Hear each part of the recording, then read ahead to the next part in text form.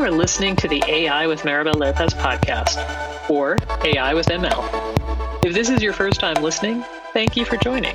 The AI with ML podcast is produced bi-weekly with occasional bonus episodes. This podcast shares the stories of the people behind the new world of data and AI. What are they creating, and why does it matter? If you like this episode, please subscribe so you can easily find the podcast again. You can also share your feedback and ideas with me on Twitter and LinkedIn. All links are in the show notes. Extended show notes can be found at aiwithml.com/podcasts. I hope you'll enjoy the show.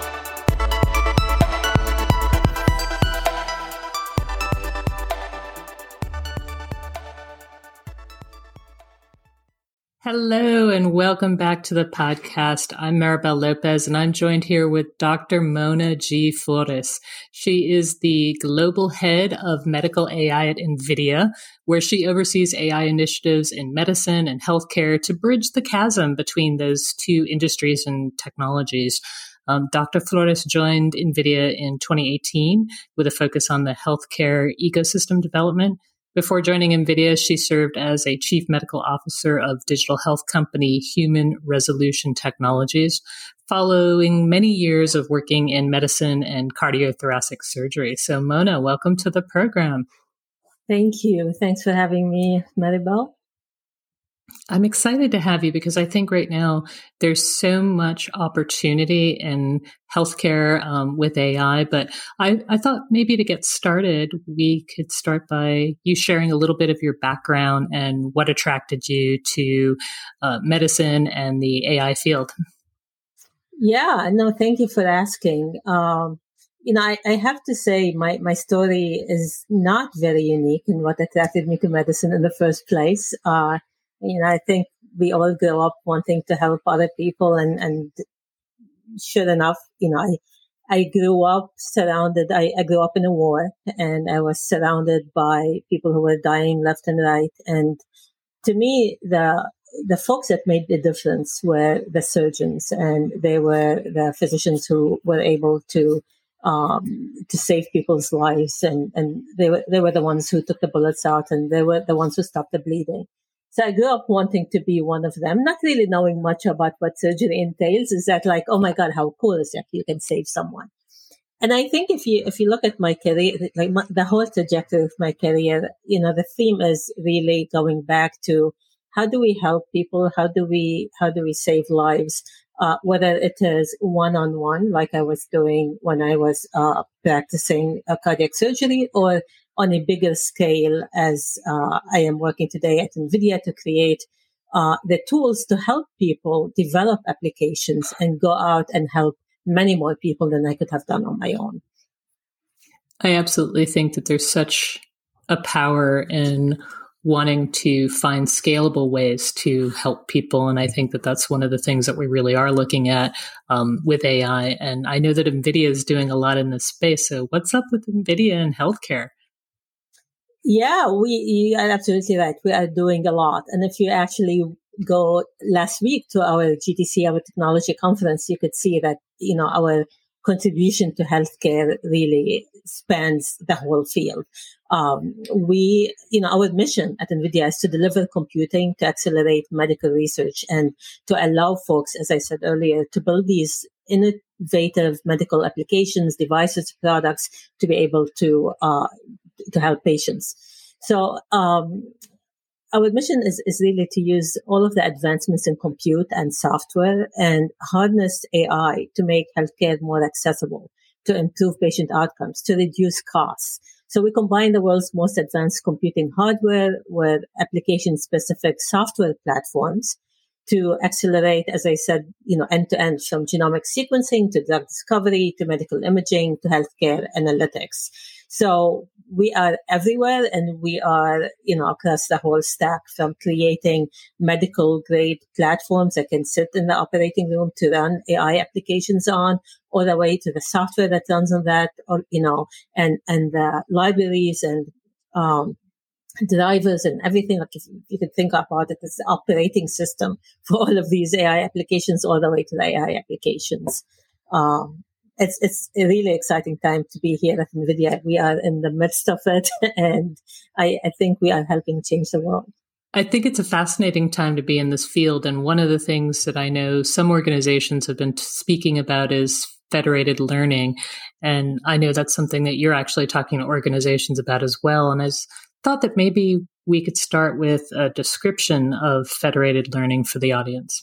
This is an awesome question. And Maribel, I get asked this question a lot. And I keep thinking of ways to actually describe federated learning in an easy way to understand. And one of our lead PR person is not with us here today, but I think she's sick of me talking about it in terms of cooking metaphors. So I was thinking about it earlier, and I'm like, how can I describe federated learning in something that's not cooking? So, and I'm going to try this on you. You tell me if it makes sense or not. First, I just want to say federated learning is really, it's not magic. Federated learning is just a new way of training AI algorithms that provides us two things. One, it allows us to train these algorithms while we are preserving privacy of the data, privacy of the patients. And it allows us to train them at scale so that we can get a lot more data. Because if you think about the Achilles heel of AI today is data. You need a lot of data, and you need you need to be able to get through to the data despite HIPAA and GDPR and all of the obstacles and regulations, that are there to protect us and to protect us as patients, but still remain as hurdles for AI. Federated learning tries to solve both of these things.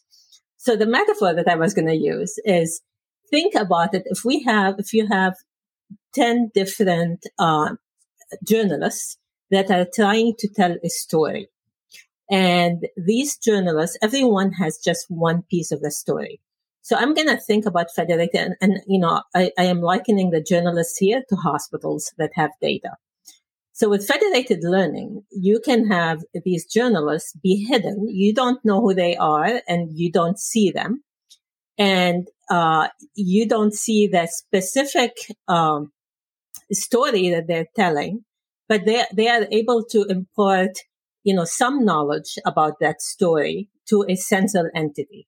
And let's say, Maribel, you're the central entity. So you talk to every one of these. They don't talk to each other. You just talk to every one of them, and they give you a snippet of the story from their perspective, from what they know. But you don't know who they are, right? And you aggregate, whichever we call aggregation, federated learning. You bring all of these stories together, and you stitch now one piece, one journalistic piece. Now, what you look at this piece and you're like, well, I better make sure that actually this is correct. So you send it back to each one of these journalists, and they look at it and they add some more of their knowledge into it. Then they all send it back to you, and you aggregate it again. And you keep doing that until in the end you have this beautiful journalistic piece that incorporates all of their views without you actually knowing who they are, without really knowing the details. And now this is a story that you could tell much better than each one of them, because you have the whole story, because you learned from all of these different entities. And at the same time, if you take the story now to another journalist or another audience that has never seen, any bit of the story, they're able to understand it because it's bringing different perspectives. It's talking to everybody because it learns from so many different perspectives. This is really what we do in federated learning. We don't see the data. We don't have access to the data. We don't have to bring all of these journalists in one place. We don't have to bring all the data in one place. But what we do is we send an AI model to all of these different places. It gets trained locally. The things that get back to the central server are just the weights of the model, which are just these mathematical nuggets that allow you to learn from the data. They get aggregated. The model gets sent back. You iterate and retrain it. And in the end, you have this beautiful model that is more robust than any of the individual models. And that is also more generalizable, in that now you can take it to another hospital, another data set that has never been part of this training exercise. And that hospital or that data set, the model does well on that data set. Did I lose you? Should I scratch that No, metaphor? you didn't lose me. Although I do love cooking metaphors, I will say sometime later we're going to have to talk about that one. It brings up a lot of questions, though, when you think about the concept of federated learning. I know that there's questions about you. You were just talking about, well, the data is still private because it doesn't leave. And one of the nice things is it seems like it might be more efficient because you don't have to pull all the data to some centralized database and pool it, particularly since it's different companies' data. But maybe you could give us a real world example of how this is happening in the industry to kind of help people see what's possible today. Yeah. You know what? Perhaps I'll give you an example of something we've done at NVIDIA. So, we've been in federated learning, like working on it, creating the engineering team has been working on creating this software since 2018, and maybe a little bit before that even. And then, we went and tried it out and refined it. And in 2019, around, the February, March timeframe when COVID hit, we, like everyone else, were scrambling, scratching our heads. How do we help? At that time, we were working very closely with Mass General Brigham, who had created this model for COVID patients. And this model, was looking at oxygen requirement in these patients.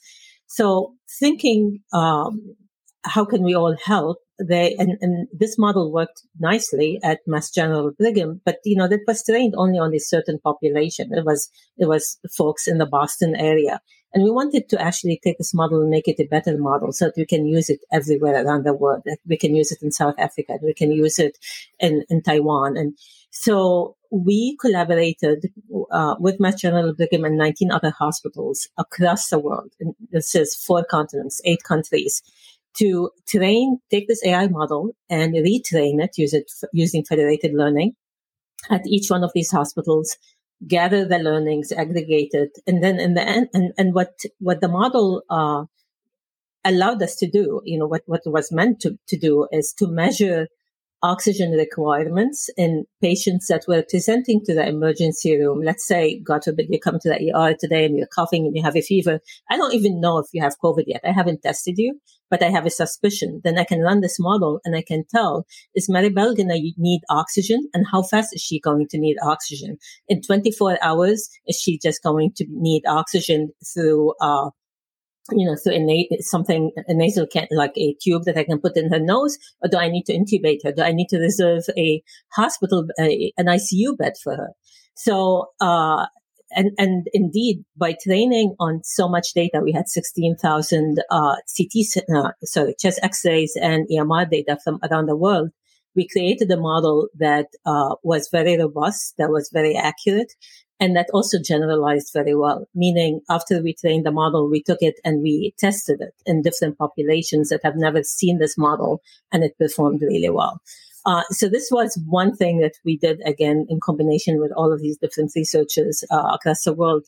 But there's many, many other uses where you can imagine federated learning for. You can use it in order to analyze data at different places, not just train models. You can use it to validate models.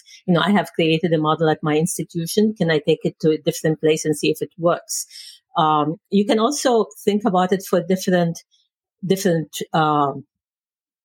fields, not just imaging and EHR like we did, but you could imagine using it for genomics data. You can imagine using it for bringing multimodal data together. Today, there's pharma companies that are looking into doing just that. There are pharma companies actually that piloted our NVIDIA Federated Learning SDK called Flores and tried to see if it would actually help them in bringing all of the learnings from the different sites, even though it's one pharma company, but they had sites across the world. So can they actually, learn on this data without, as you said, moving it and the expense of moving it and all of the hurdles?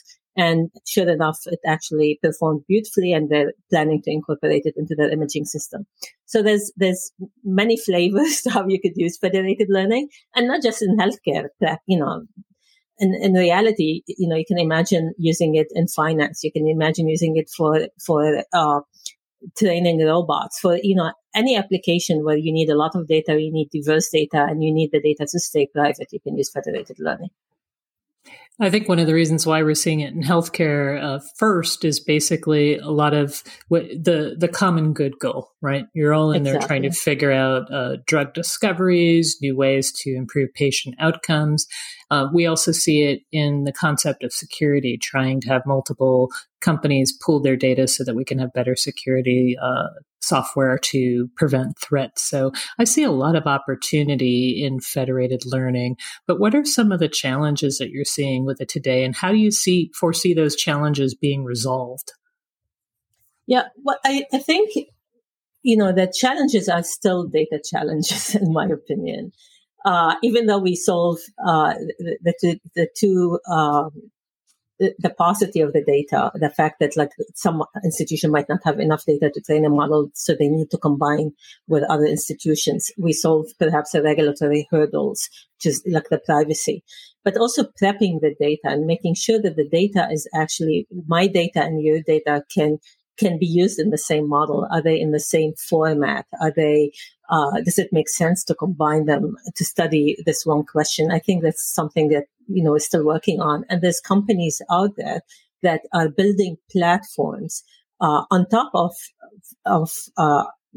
Flare, on top of NVIDIA's federated learning, in order to make it easier to fix that piece of the data, in order to perhaps run some statistical analysis on the data to know that it is within a certain distribution, and it is fit to go into such a model.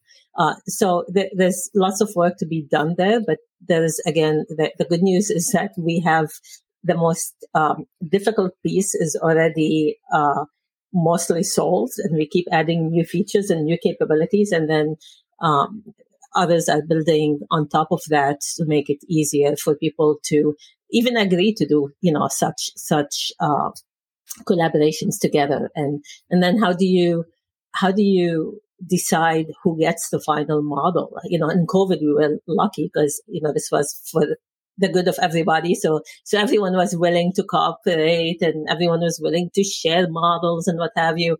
But, in the real world, data is money. And how do you, if I'm going to help you create a model with my data, are you going to pay me for that? I think there's a lot of questions there that you still have to answer. Yes, there's a lot of discussion about creating data ecosystems. And honestly, if we can get over the concepts of confidentiality, then the biggest hurdle seems to be what's the business model for sharing data, and how do we create something that makes sense, and at what level do we share and permission data? So I think there's a lot of opportunity there. And I think we'll be spending the next many years rolling through the different opportunities and models. And I know that, NVIDIA and you as well are doing a lot of different research today. And I was wondering what research you're working on that excites you in the AI field, or what should we be looking forward to next? Good question. I think obviously I've been talking about federated learning for the past 20 minutes. That is top of mind for me. How do we make it better? How do we make it easier for people? How do we, when I described federated learning earlier, I described one way of doing federated learning. In fact, there's many different ways of doing it. So how do we enable the ecosystem to choose how they want to do federated learning and be able to do it, and benefit from it, and have it really create applications that are put in the hospital today and clinicians can use? How do you regulate a model that's coming through federated learning? Is the FDA going to, require different ways to validate these models? All of these are questions and research questions that are still need an answer, and we are working on that. The other thing that I feel, and it also feeds a little bit into the data angle, is the creation of data and making data available for people to train AI. Federated learning is one way. Another way is perhaps synthetic data creation. And recently, again, at GTC, we just announced a model. It's called SYN, S-Y-N, Gatortron. SYN is for synthetic. Gatortron is for a transformer model, the Tron, and the Gator is for the University of Florida. This is a culmination of work that has, we started this 2 years ago almost, where we trained first the largest transformer model on clinical data called Gatortron. And that was a bird style model. And since then we continued working with them. And again, we just announced SynGatortron. What is SynGatortron? It's a generative model. It's a GPT-3 model of, again, the biggest of its size, trained on de-identified clinical data. And it allows you to create new clinical data. So that, let's imagine you're doing a study and you have a minority population that you don't have that much data for, and you are looking at discharge summaries. This is part of your study. So now you're able to create discharge summaries for that specific population so that you can augment your data and you can have less bias in your model as you train it. The users are not just, there's multitudes of users for this. I just said generate discharge summary, but depending on how you ask the question of the model, you can generate different kinds of data, and you can imagine the possibilities and the utility of such a model. This is, the Gatortron models are available today on NGC for anyone to take them and use them freely, thanks to the University of Florida. SynGatortron is not released to the public yet. You'd have to have a special arrangement with the University of Florida to use it. But we also, actually, this is really interesting, we just published another model on NGC called Gatortron S, again, S for synthetic. And that was a very similar model to the original Gatortron model we created, except now it was trained on synthetic data. So we took SynGatortron, created synthetic data, went back and created a language model from it, like the whole continuous loop. So this is a very exciting area of research, and there's tons to be done there. It's not all answered, but we're working hard at it.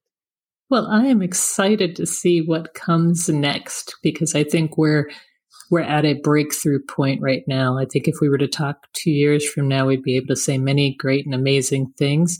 Mona, thank you so much for your time today and your insight. And I'm sure a whole bunch of people are going to be looking into federated learning after they hear this podcast. Thanks for your time. Thank you so much. Thank you, Maribel. This was a pleasure. Thank you for listening. Show notes, subscription links, and additional content can be found at aiwithml.com/podcast. Until next time, wishing you all the best.